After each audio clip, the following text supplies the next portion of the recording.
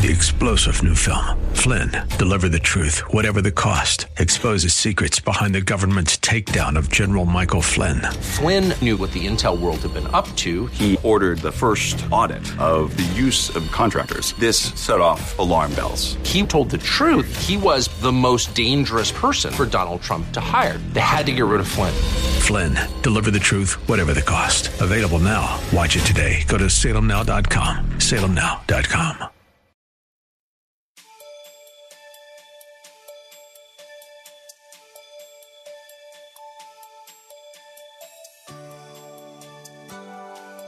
Thank you for joining us. In today's world, we as grandparents and great-grandparents play major roles in the lives of our grandchildren and great-grandchildren. The question is, what are we doing to influence their lives? Much is said about the financial, healthcare, and elder care impact upon the world.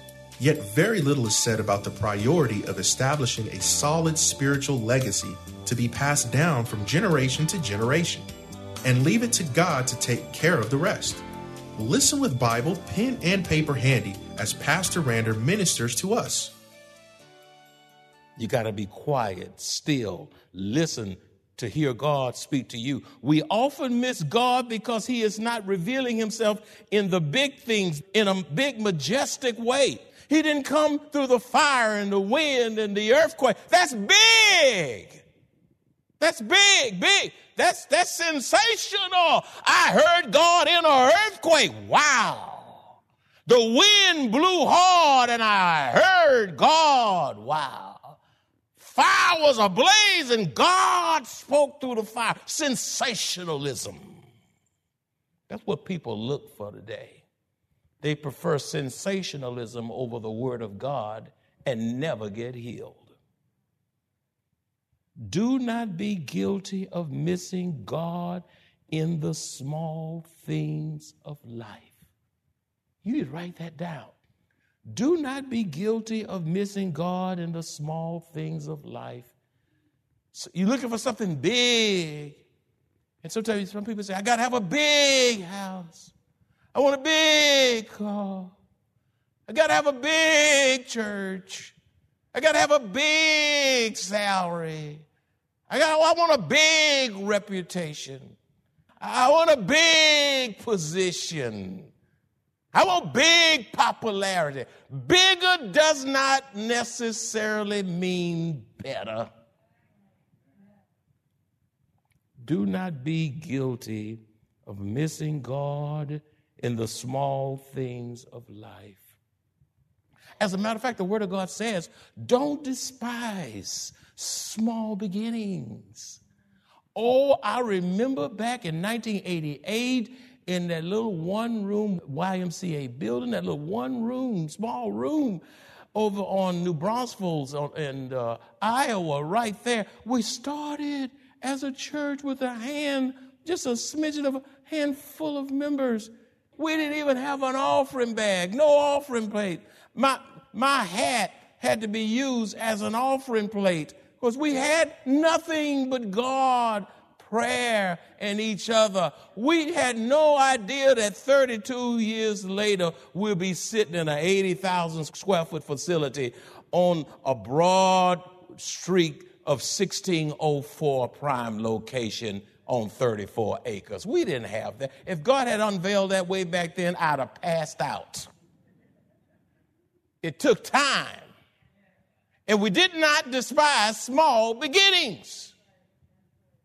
Listen, little becomes much when God is in it. The scripture says, and after the fire came a gentle whisper. Beloved, a gentle whisper from God is greater than the wind. A gentle whisper from God is greater than an earthquake. A gentle whisper from God is greater than a fire. A gentle whisper from God is greater than an ocean wave. A gentle whisper from God is greater than the vastness of the solar system. A gentle whisper from God is greater than technology. A gentle whisper from God is greater than entertainment or any political figure. The Bible transcends them all. Verse 13, when Elijah heard it, he pulled his cloak over his face and went out and stood at the mouth of the cave. When God is passing by and when you can experience God, listen, you're not the same. And he was preparing himself for what he thought he probably couldn't even stand to look at. God gonna pass by? He pulled his cloak over his face. He had reverential fear for God. People say, well, I've seen God. They lying. You can't see God and live. You know, you can only handle a smidget of all that Shekinah glory. And if you could be brushing your teeth and see God and keep brushing your teeth, you didn't see God, because if you saw him, all your teeth would fall out. You would have nothing to brush. Look, when Elijah, verse 13, when Elijah heard it, he pulled his cloak over his face and went out and stood at the mouth of the cave. Then the voice said to him, oh, here it is again. What are you doing here, Elijah? What a question. Don't let those questions get away from you. What are you doing here, Elijah? In verse 9 and verse 13, the Lord asked Elijah the same question. He's trying to get his attention. When he calls your name twice, he's trying to get your attention. What are you doing here? Who told you to come here? If you are going to have a fruitful life, Christian life, it is critical that you allow the Lord to divinely place you where he is calling you to be. Sadly, some Christians spend too much time in places where God has not ordained them to be. Did y'all get that? I hope you get. Let me just say that again, because I think your mind may have kind of missed it. If you're going to have a fruitful Christian life, it is critical that you allow the Lord to divinely place you where he is calling you to be. Sadly, some Christians spend too much time in places where God has not ordained them to be, which hinders the work of God and productivity in their spiritual journey. I submit to you today, overstand your time in the wrong place. Overstand your time in the wrong situation. Overstand your time with the wrong mindset can bring on depression. Perhaps God is asking you, what are you doing here? Here referencing your life. Examples. What is the here? What are you doing here? What is the here? The here is needlessly overstaying in the home because of COVID-19. Needlessly. There are people who need to stay in and not come out because of their conditions. But that's not everyone. What are you doing here? Staying in a sinful relationship that's bringing you down and bringing the worst out of you. I don't care if it's some kinfolk or whatever. If the worst of you coming out, then you need to back off. There are certain relationships that have brought the worst out of you. Overindulging in your social life, in clubs and certain places. What are you doing there? You say you're a Christian. What are you doing in the strip club? What are you doing on a business trip in a hotel, married with doing sexual things with somebody that's not your spouse? What are you doing there in the name of business? Belonging to organizations that God has not called you to be a part of. What are you doing in that organization? Or he's trying to remove you from a certain organization and you hell-bent on staying when God is trying to move you. what are you doing here? And why are you still living so long in your hurtful past? Why are you still there? You've been there for 20 years and you're still there. What are you doing here? Why are you living in the painful hurts of your past? Why are you there? Like the Lord asked Elijah, what are you doing here? He replied, in verse 14, he replied, I have been very zealous for the Lord God Almighty. The Israelites have rejected your covenant, torn down your altars, and put your prophets to death with a sword. There he goes again. I'm the only one left. Look how he whines. That's when you're depressed, you just whine. I'm the only one left. And now they're trying to kill me too. The Lord said to him, go back the way you came. In other words, you got off track. Well, you know what? God sent him back. Go back. Go back. Go back the way you came. You're not where you belong. And go to the desert of Damascus. Many pastors, even today, get depressed when God's people just won't do right. Like Elijah was encountering, just won't do right. There are pastors, we preach, and they all preach their hearts out, and some believers just don't want to do any better. They do not see spiritual growth. The shepherds over those congregations, they see people with the same old attitudes. They're still set in their own ways, creating unnecessary issues. They love their traditions. They refuse to change and become so difficult to lead. Like Elijah, many pastors think that they're the only ones dealing with these kinds of challenges in the church that they are shepherding. Often we feel rejected and dejected. If we're not careful, we even allow our emotions to take us out of the will of God. And he has to get our attention and nudge us back on the right path that he has ordained for us. Verse 18. Yet I reserve 7,000 in Israel, all whose knees have not bowed down to Baal and whose mouths have not kissed him. Those who are depressed often feel that no one understands and that they are the only ones struggling with that particular issue.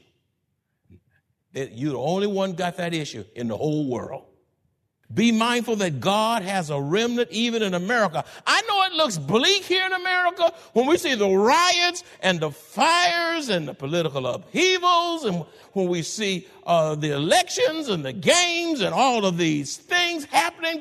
If it's not one thing, it's another. If it's not fire, it's a hurricane. If it's not hurricane, it's the police shooting the citizens or citizens shooting police. You see Republicans against Democrats and Democrats against Republicans. You see hurricanes and all of this. And some of you just want to go like Elijah into your little man cave and hide. Hide. Be mindful that God has a remnant of Christian believers right here in America. And we must not lose sight of that reality. In America, things look very dismal with horrific, senseless shootings, the tremendous racial divide, the political upheaval, where evil knows no bounds. God still has a remnant of believers in this nation who knows how to bow the knee to God. God still has a remnant. You may not see them, but they're here. Who knows how to talk to God, speak up for God, and bow the knee to God. There are folk who have bowed a knee in the name of social justice who've never bowed the knee to Jesus. Satan is a master strategist in making you think that no one else is going through what you are going through except you.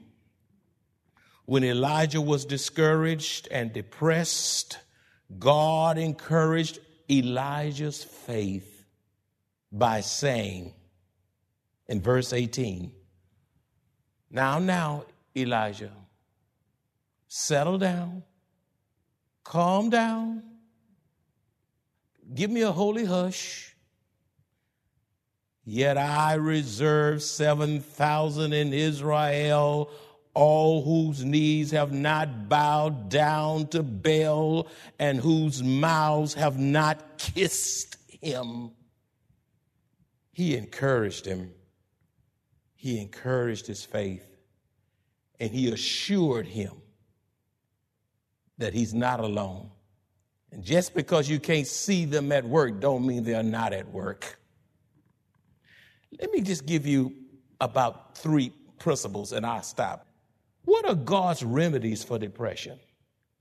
What are God's remedies? I'll give you about 3 or 4 and then we'll stop. What are God's remedy for depression?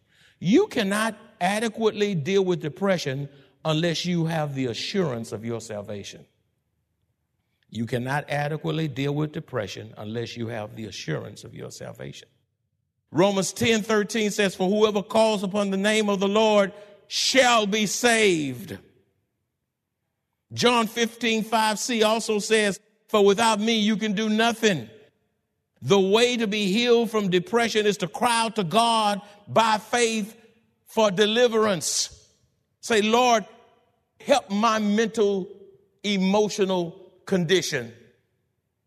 Lord, settle my inner man down.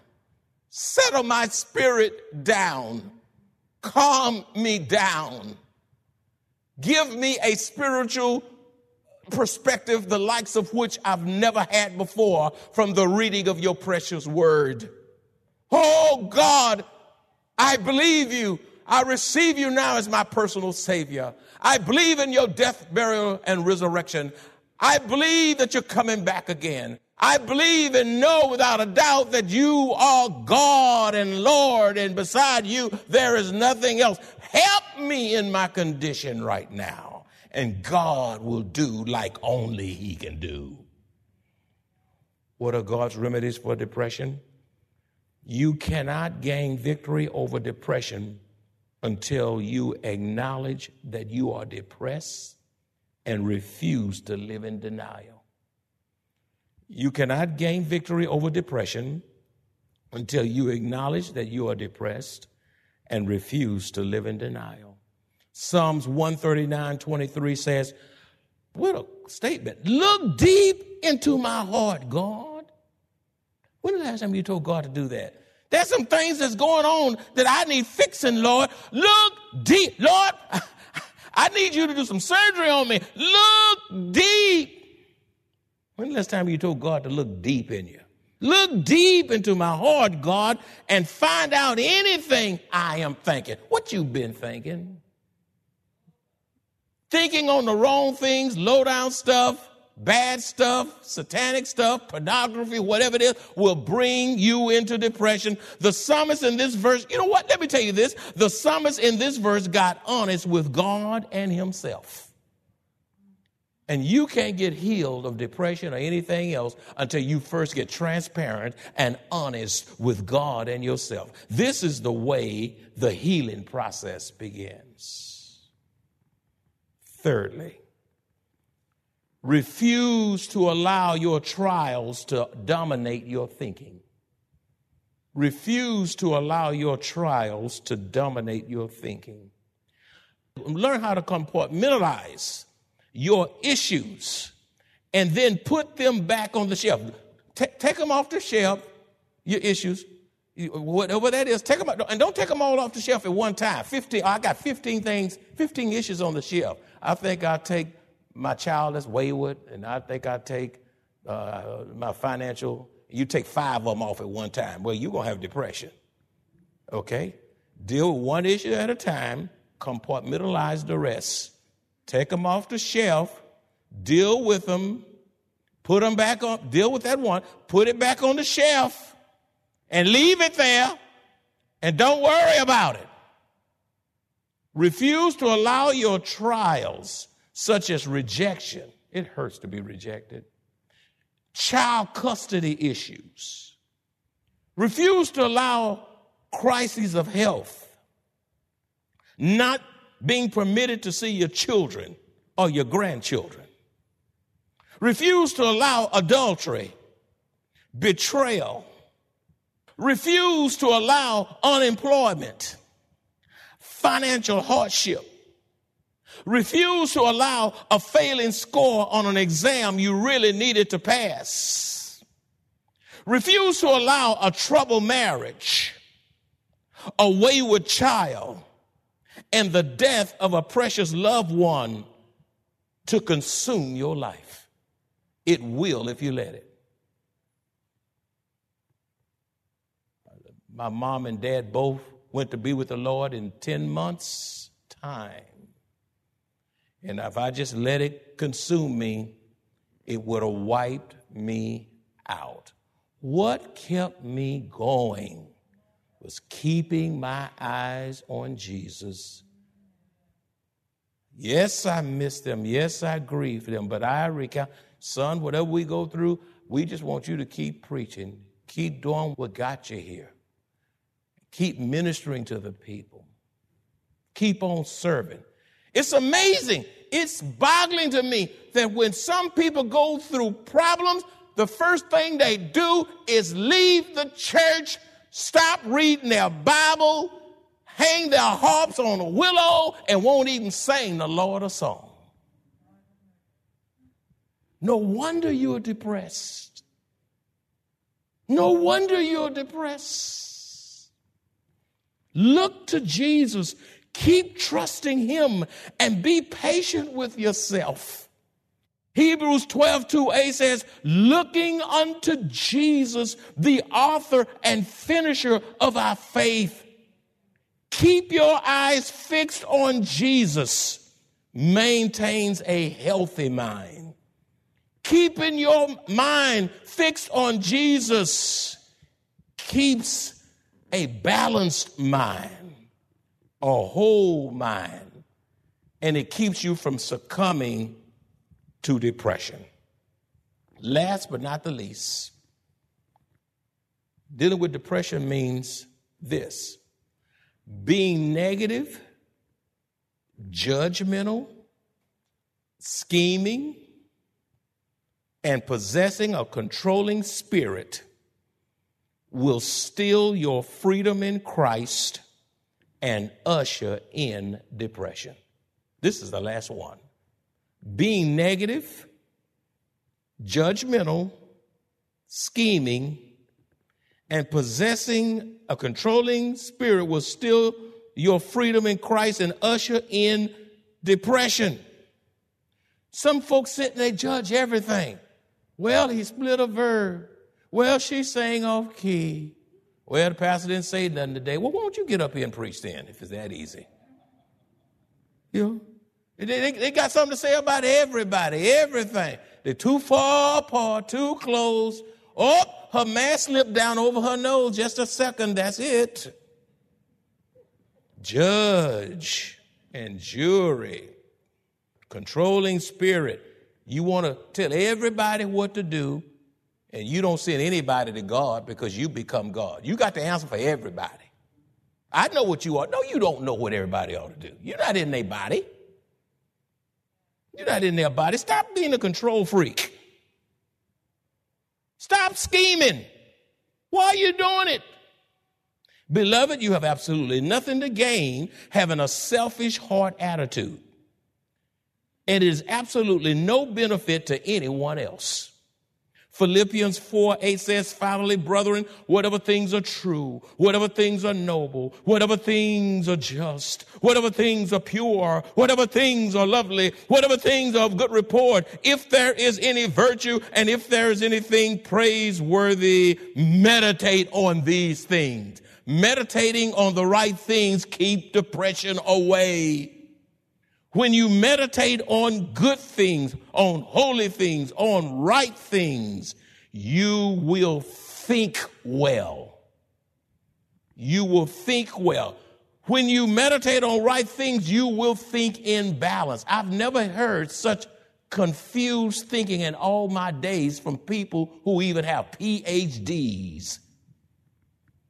When you meditate on right things, listen, your words as a mother, father, grandparent, as an employee, a boss, or whatever you are, your words will minister to your family, and your words will minister to others, and you are spiritually refreshing to those who are currently in your life. With all the stuff that's going on now, beloved, with the fires and the hurricanes, and the fighting and the turmoil and the riots and the burnings and the racial divides, I can't call it all. You ought to be saying, Lord, you woke me up this morning. Please, in the name of Jesus, help me to be spiritually refreshing to my wife. Help me be spiritually refreshing to my husband. Help me to refresh my children that's dealing with something none of us can comprehend with this virus. They're trying to understand and put the pieces together. God, help me say something that will help them deal with this crisis. Help me to refresh somebody in church, or perhaps somebody in leadership, or perhaps it's a child that's walking down the hall.